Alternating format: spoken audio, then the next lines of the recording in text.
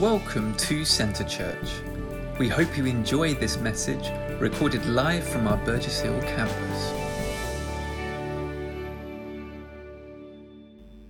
Now, today, we're looking at our third candle. Now, of all these candles, we see that one candle is a little bit different, and it's the rose candle.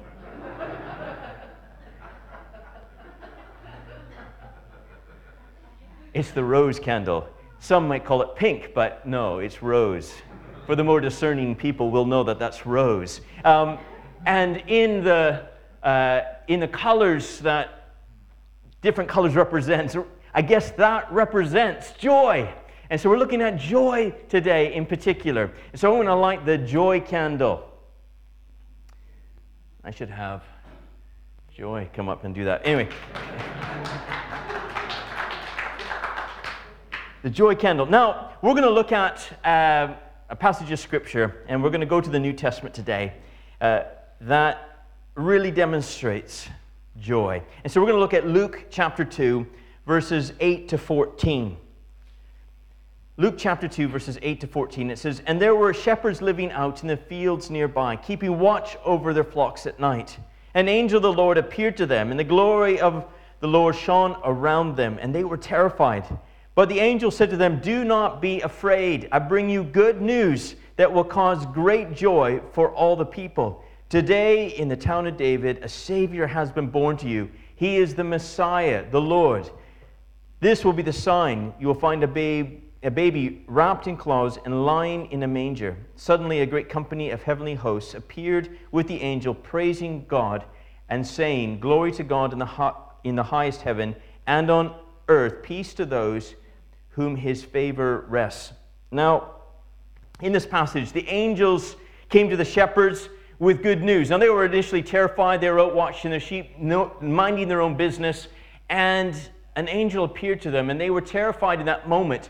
But he said, "Look, I'm coming with good news. Not just news, but I'm coming with good news." And this was the greatest event that was going to happen in history of mankind. This was in a moment that he said, "Look, this is great news that I'm bringing to you. Everything's going to change. The tide's about to turn for humanity. This is something really exciting. And this news will cause joy." But actually we have a descriptive word here, not just joy, but what? Great joy. Have you noticed over the weeks that when we look at Jesus and the influence he has upon this world and upon our lives, there's always descriptive words to the words we're looking at.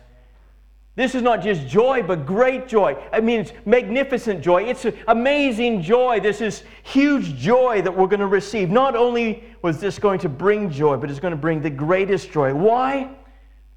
The angel said, well, because a Savior has been born. Now, this Savior being born is the game changer. And we're going to look at why Jesus coming to this world is so much joy for us today, 2,000 years later. And I believe as we look at it, I hope today that there will be joy in our hearts. Sometimes I think we can allow the circumstances around us to influence our inner man. But who Jesus is and what he has done and what he's accomplished and what he continues to do in our lives has not changed. And so I think when we find this element of joy, the joy that we see in Jesus does not change no matter what's going on in the world around us. And this is why. One is that the Savior is the great liberator. I don't know about you, some of you might have experienced this in your own lives at some point. But I remember watching documentaries, because of course I wasn't there, but seeing the liberators or the Allied forces entering into occupied territory in World War II.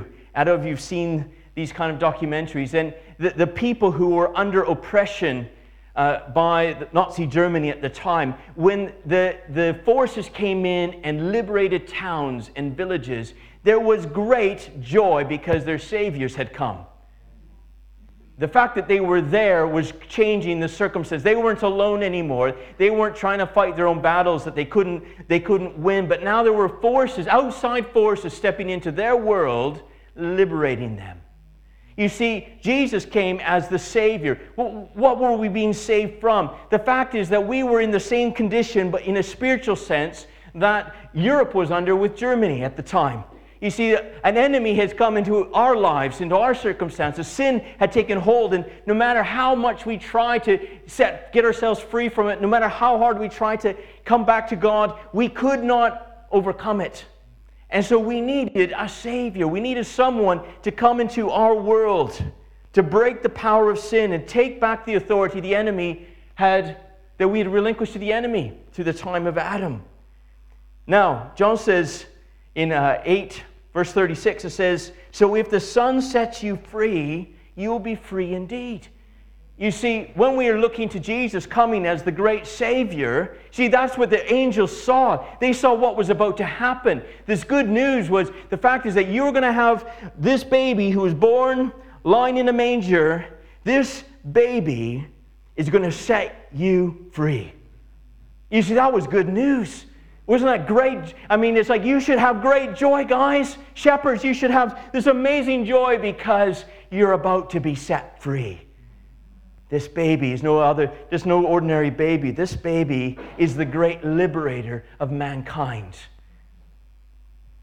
walking and helping us into a place of freedom. It's a reason to celebrate. It's a reason to have great joy. Psalm 51:12 speaks of the joy of our salvation. You see, when we're saved, and when we understand we're saved, there's joy because we're set free. You see, Jesus brings joy. Nothing has a hold on our lives. Jesus has set us free from it all. He came to set the captives free. Right? He is the great liberator. And so this morning, I don't care how you've come into this place this morning. I don't know kind of how difficult the circumstances are that we're living right now. We have a reason to have great joy. Okay. We have a reason to have great joy. Amen. That's right. We have a liberator who's come, and he's come to set us free. And he who sets it, he's set free, is free indeed. And so we have a reason to have great joy. But our Savior has not only come to liberate us, but he's also come to be the great restorer. So he comes to set free, but then in that position of setting us free, we're not just then left to our own devices, but he comes and he restores lives that have been ransacked by the effects of this world, by bad decisions, by sin, by destructive habits, by relationships that have gone wrong. Our Savior steps in, he liberates us, but then he brings us to a place of renewal and chains. He cuts this yoke of slavery.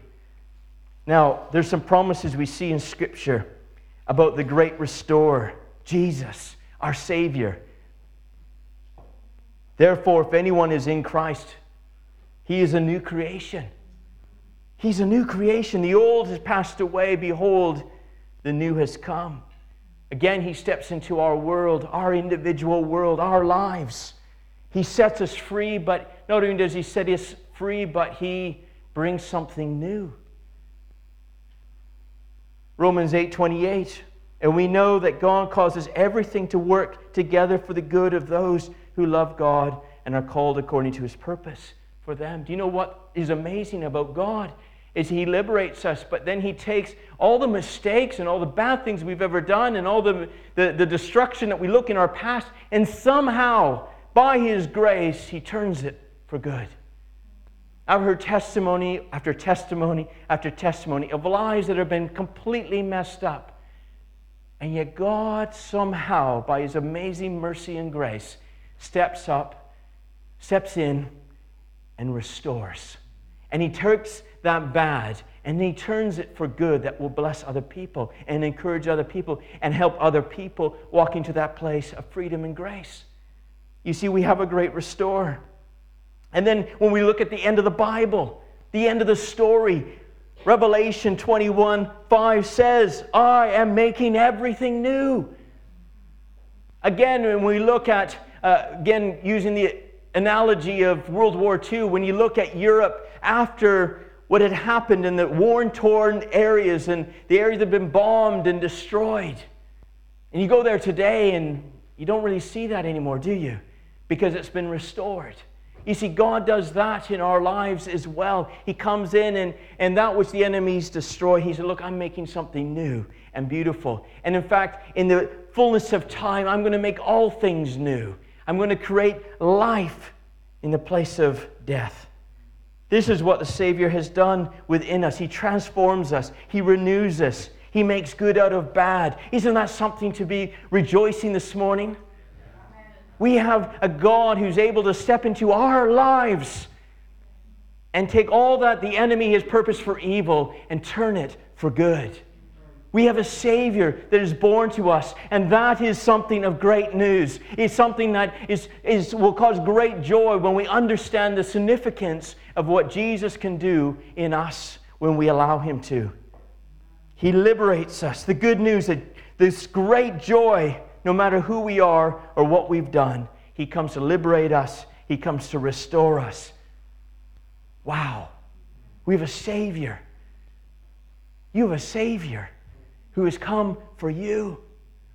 Again, last week we looked at because of His love for you, He's come to save you.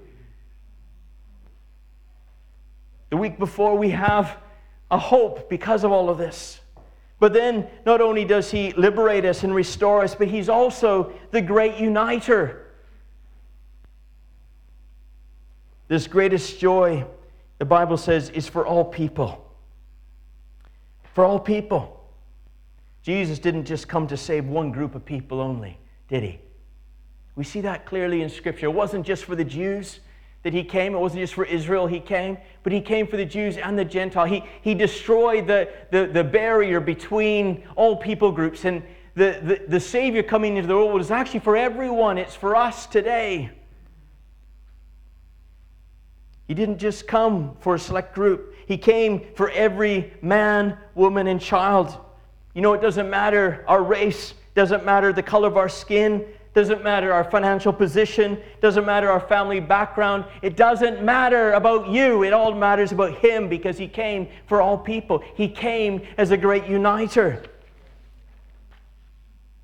It doesn't matter. We look at the exterior, but God looks at who you are. And He calls each one of us to be united with Him.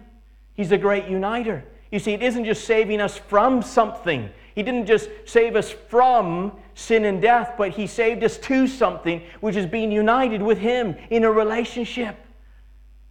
To know Him, to understand His presence, to be one with Him. Again, I think this is amazing understanding that we can know the God who created us personally. He's given us His Spirit so we can understand His thoughts, His heart.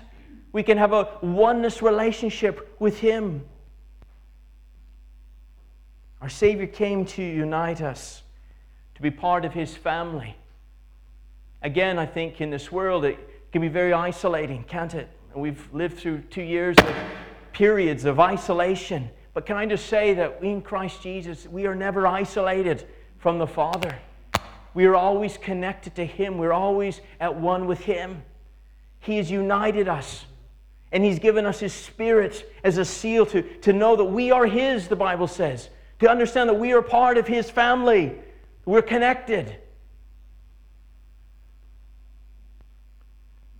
We're also part of His family with each other. Jesus said, look, I pray that they would be one as we are one. The fact is actually that Christ is the great uniter that unites us also together with one another. And that causes great joy because we're not alone.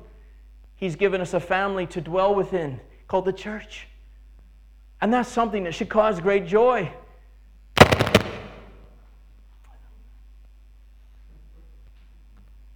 That's just keeping you focused. Great joy. We're united with Christ, our Savior. And this is good news. Again, I think sometimes Christmas dumbs down the greatness of the moment. We dumb it down to a level where it's so insignificant. It's all about a setting, a feeling.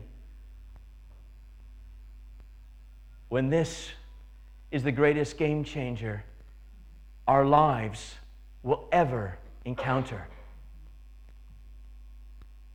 You see, Christ came for you. He came as the Savior for you. He came that you would be set free, that your life would be restored, that you would be united with Him, but also united with a family around you. You see, He came. And that is something that will cause great joy for all people, the Bible says. We just read it. That's what the angel said. It will cause great joy for all people. Are we some of those people that it causes great joy for? Can I just say, again, no matter what happens in our world, we have a reason to have great joy. And I think as Christians, if we go into this Christmas down in the mouth, a little bit agitated, and we miss sight of our Savior coming for us, dying on that cross for our sins, that we could have life everlasting in Him, we've missed the point. I don't care about the turkey and the family celebrations so much as the fact that we have a God who loves me and loves us and cares for us and wants our lives to be all He calls and created them to be. You see, that's the greatest good news ever. And that is the reason for our joy. Christians should not be, especially this time of year, grumpy, agitated, because we got hope, love, joy in who Jesus is.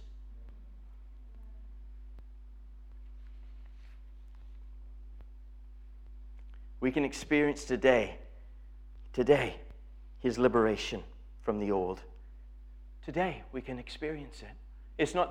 We're not just looking at a historical fact. We're looking at something that's alive today, that's moving today. God is moving today. We can experience His liberation from the old today. But we also can receive the restoration to the new today.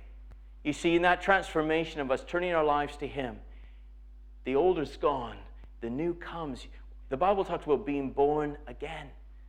Something comes alive in our spirits when we give our lives to Him, and it happens in a moment. We can know the unifying work of His Spirit, being one with Christ, knowing Him personally. Again, final passage in Revelations 3:20, Jesus speaking really to the church, but I believe it's applicable to all of our lives. He said, "Look, I stand at the door and I knock." You know, my last time I'll draw from this illustration, it's like the Allied forces knocking at the door of a country in Europe and saying, "Do you mind if we come in and set you free?" They didn't do that. They just advanced. But the fact is, that's what God does with our lives, doesn't He? So look, I've come to set you free. I've come to restore you. I've come to unite you with your Creator. But I'm standing at the door, and I'm waiting for you to allow me to do that. And we just have that option of saying, actually, I'm quite happy to live in bondage, fear, anxiety, depression. I'm quite happy to live alone, isolated, destined for an eternity without the Lord. I'm happy, or life everlasting, abundant life, knowing His love and His grace and His goodness, His restoration power. I mean, I think, what is the option, really? Yet so many people have a hard time letting go and allowing Jesus in. It seems like a no-brainer to me. And certainly in my experience with Him, it's so obvious what He will do when we just give Him an opportunity. Thank you for watching this week's message.